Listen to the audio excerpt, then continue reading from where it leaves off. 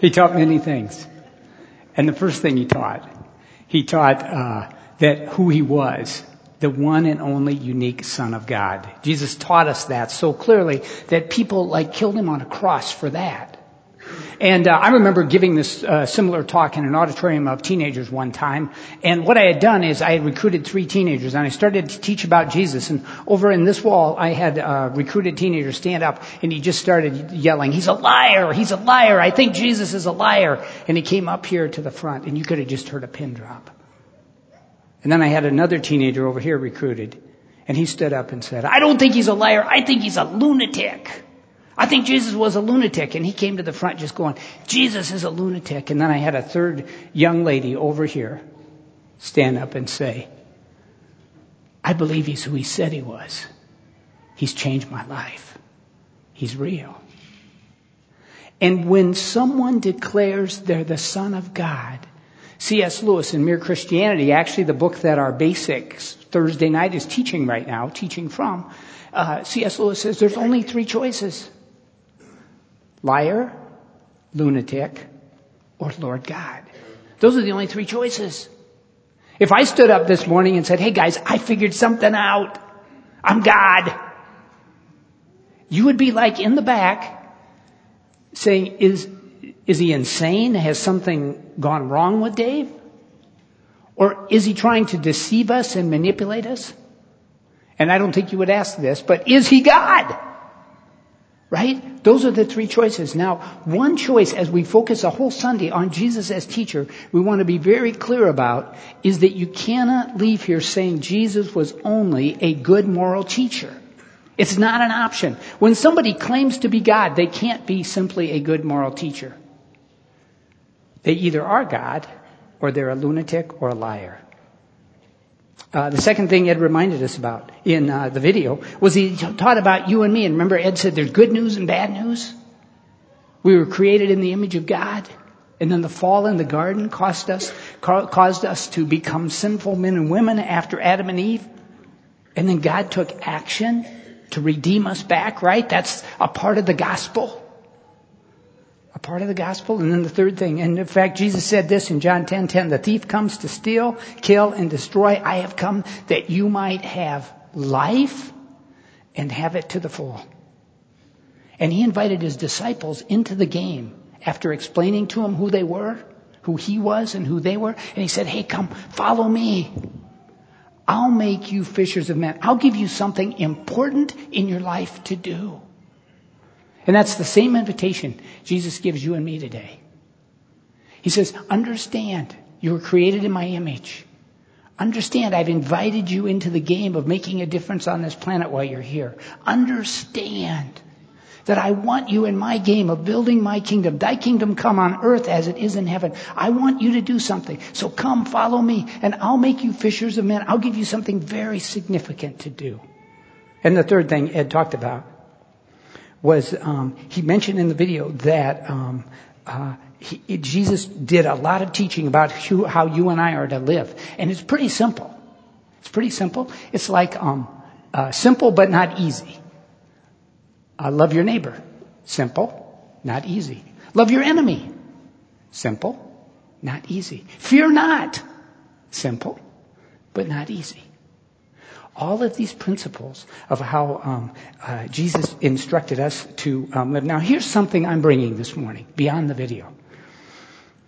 I want you to think about what a master teacher Jesus was. What a master teacher Jesus was. If you go to UNI and get a 4 or 5 year degree and you're learning how to be a teacher, I think you can sum up. I did that, by the way. I think you can sum it up in 3 points. Number 1, the first point is this. A great teacher is someone who knows the content, the truth, right? I can't teach reading if I don't know how to read. I can't teach geography if I don't know geography. I can't teach business if I don't know business. So the first thing a good teacher, a great teacher has to do is know the content.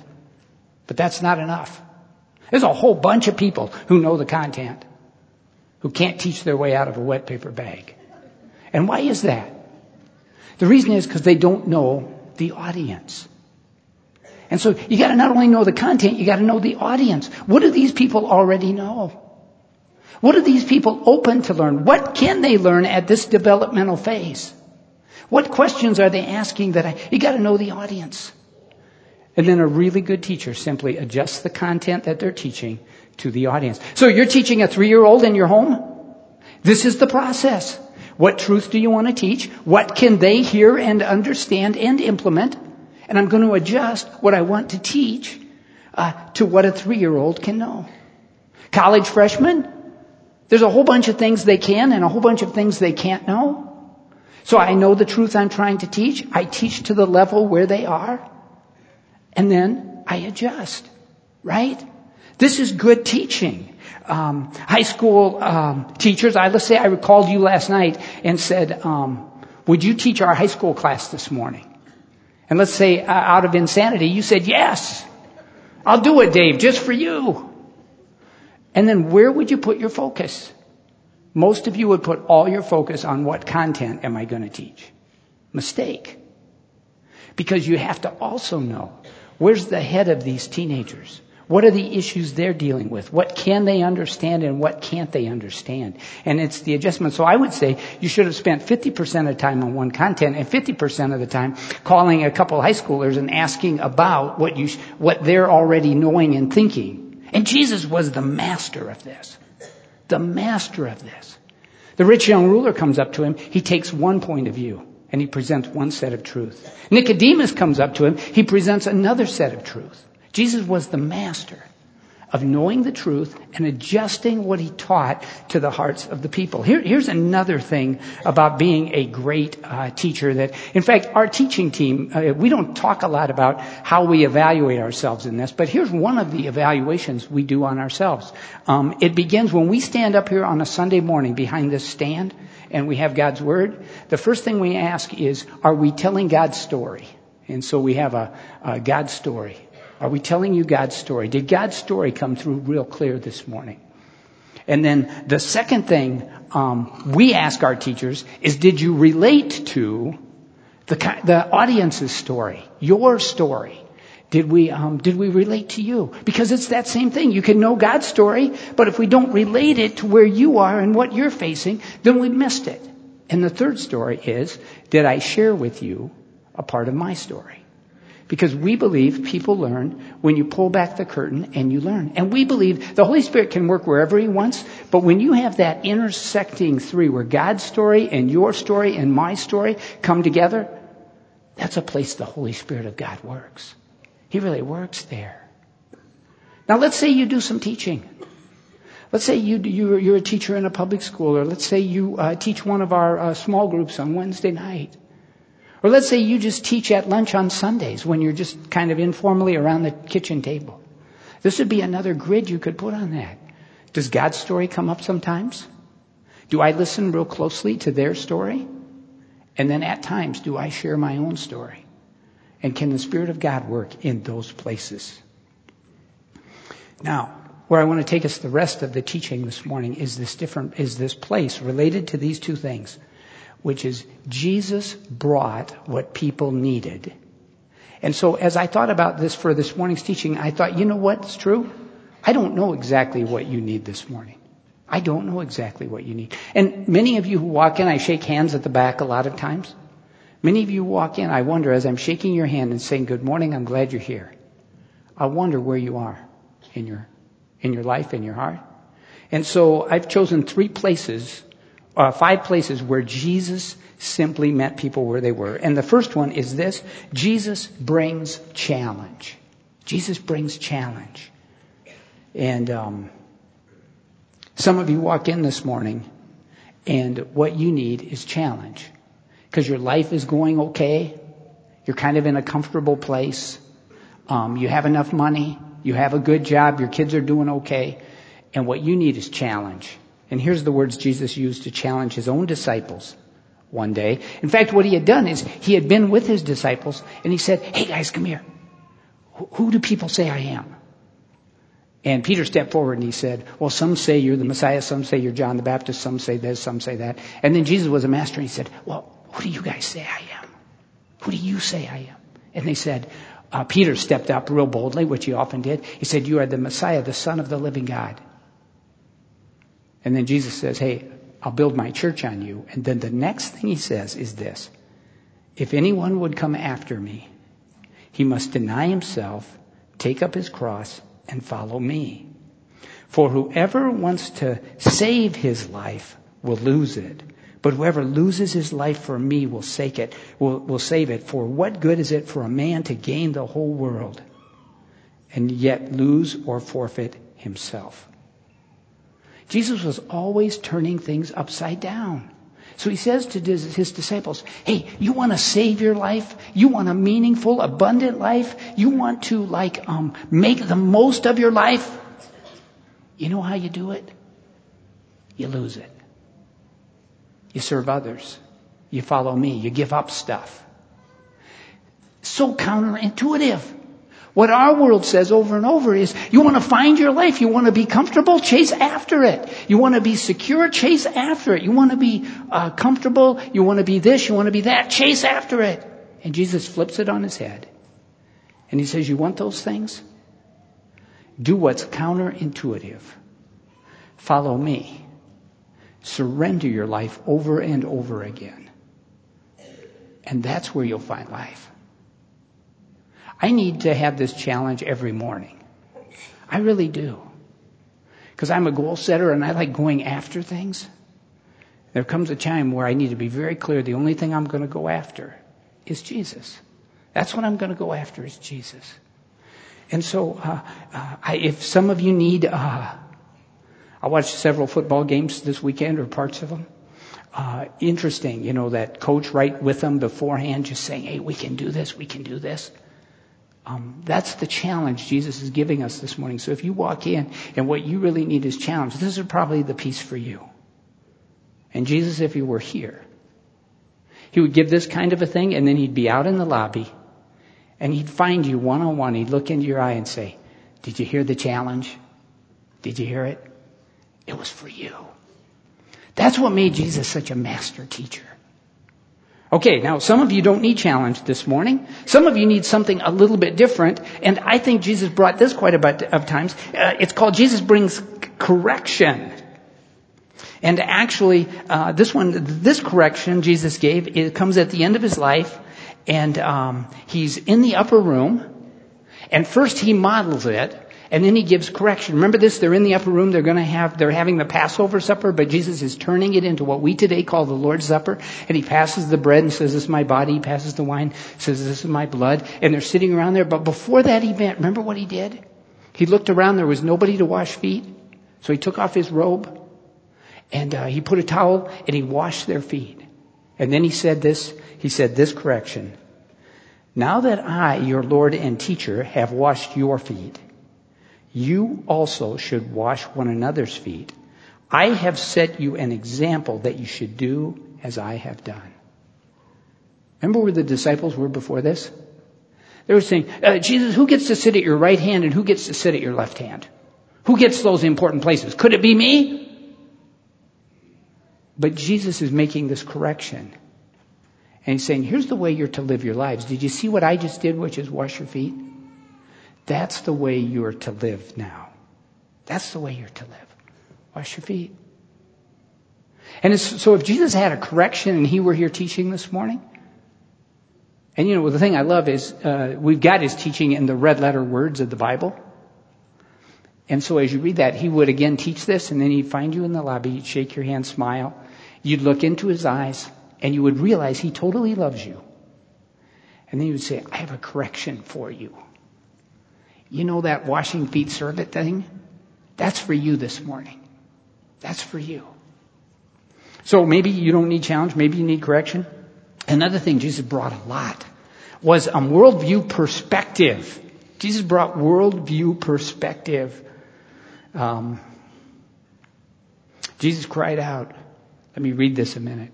When a man believes in me, he does not believe in me only, but in the one who sent me. When he looks at me, he sees the one who sent me. I have come into the world as a light so that no one who believes in me should stay in darkness. And then in Matthew 5, he says this, you are the light of the world. A city on a hill cannot be hidden. Neither do people light a lamp and put it under a bowl. Instead, they put it on a stand and it gives light to everyone in the house. In the same way, let your light shine before men that they may see your good deeds and praise your Father in heaven. Here's the perspective. You're called to be a light. A light. Dawn Kelly, I was talking with her. She's right here. She was running in the Minneapolis Marathon last Sunday. We had, for 2 Sundays now, we have some people running marathons out of our marathon team. And she was saying it was a rough week. It was beautiful weather, but she was dropping back. And in the Minneapolis Marathon, there's this bus that if you fall slower than a 13-minute mile, I believe it is, that the bus picks you up. And they don't give you a choice. They simply are back there, and if you're slower than 13-minute mile, they say, get in. Get in. Well, Dawn was saying she had dropped back and she could hear the bus behind her. Kind of a motivator if you're trying to finish the marathon. So she was going. And then she said, I had the privilege. God gave me the privilege of grabbing the arms of a couple people and say, come on, we can do it. We can stay ahead of the bus. And she could just encourage some others and encourage them. And what was she doing in that marathon last Sunday? She was being light. Being light doesn't mean that I have to name Jesus. It simply means I have to live in a way that honors Him. That's what I think it was. She was honoring Him. Now, she was naming Him with whatever shirt she was wearing probably, but it's so important that you and I be light. And when we send our kids to school, by the way, let's be clear on this.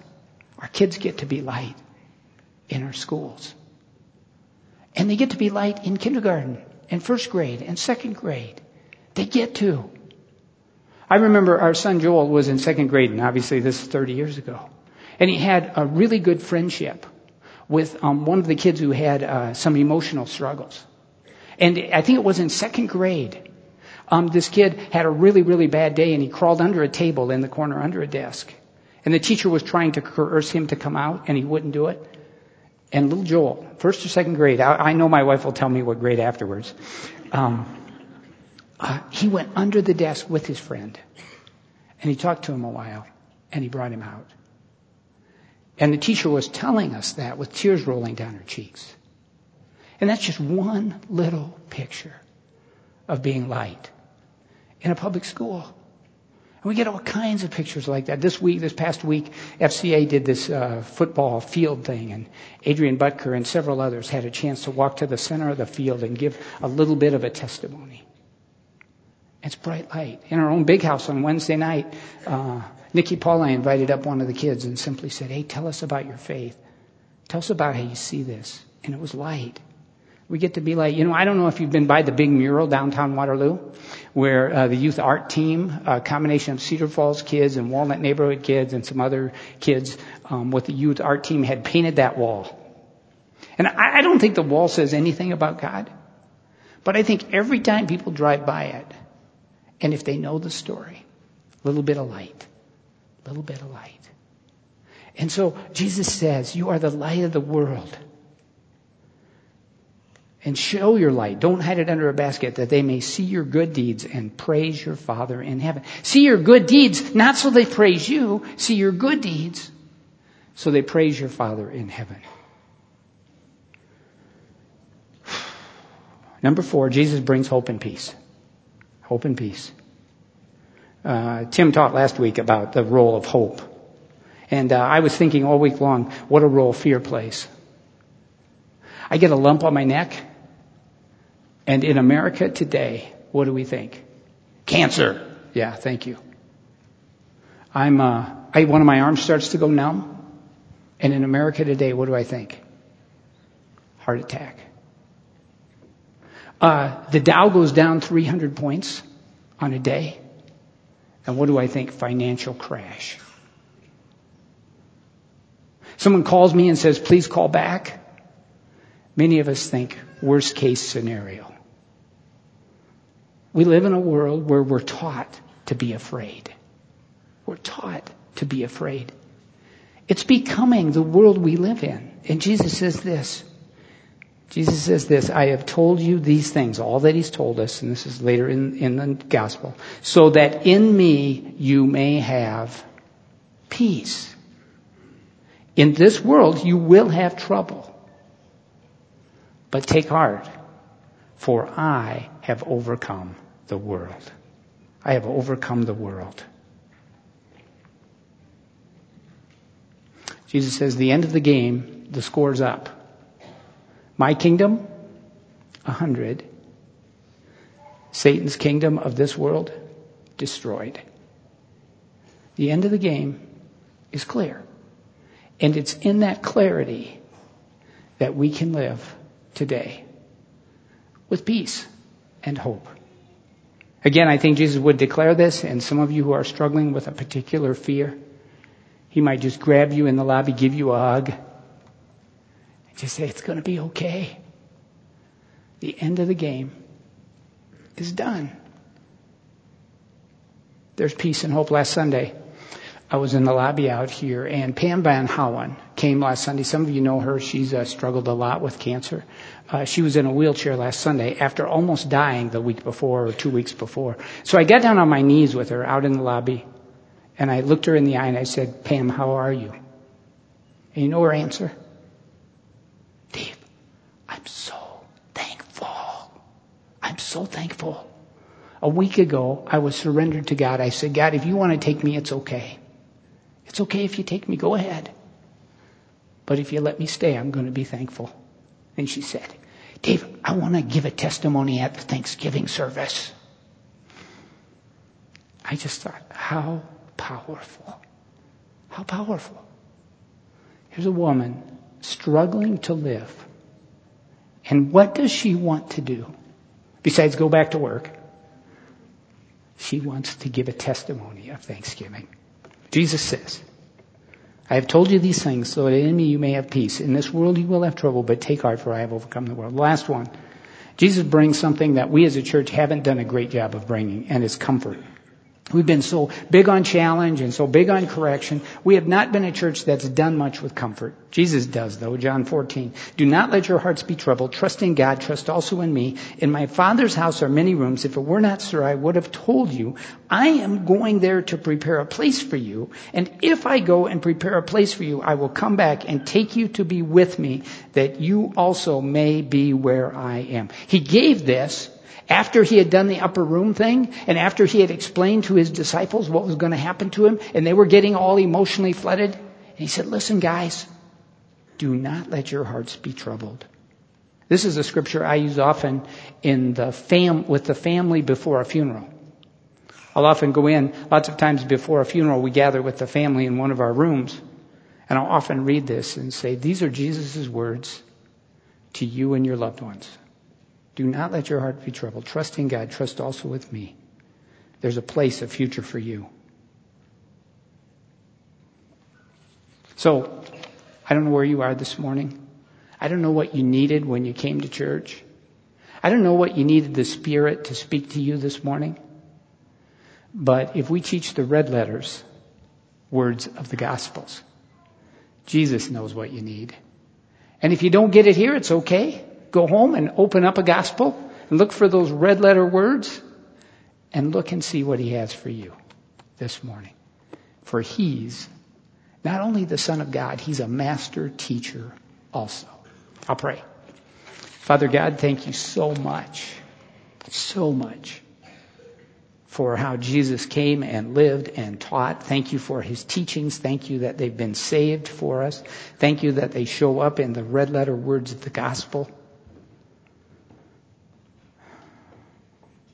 Thank you that he has all kinds of words for all kinds of places in our journey.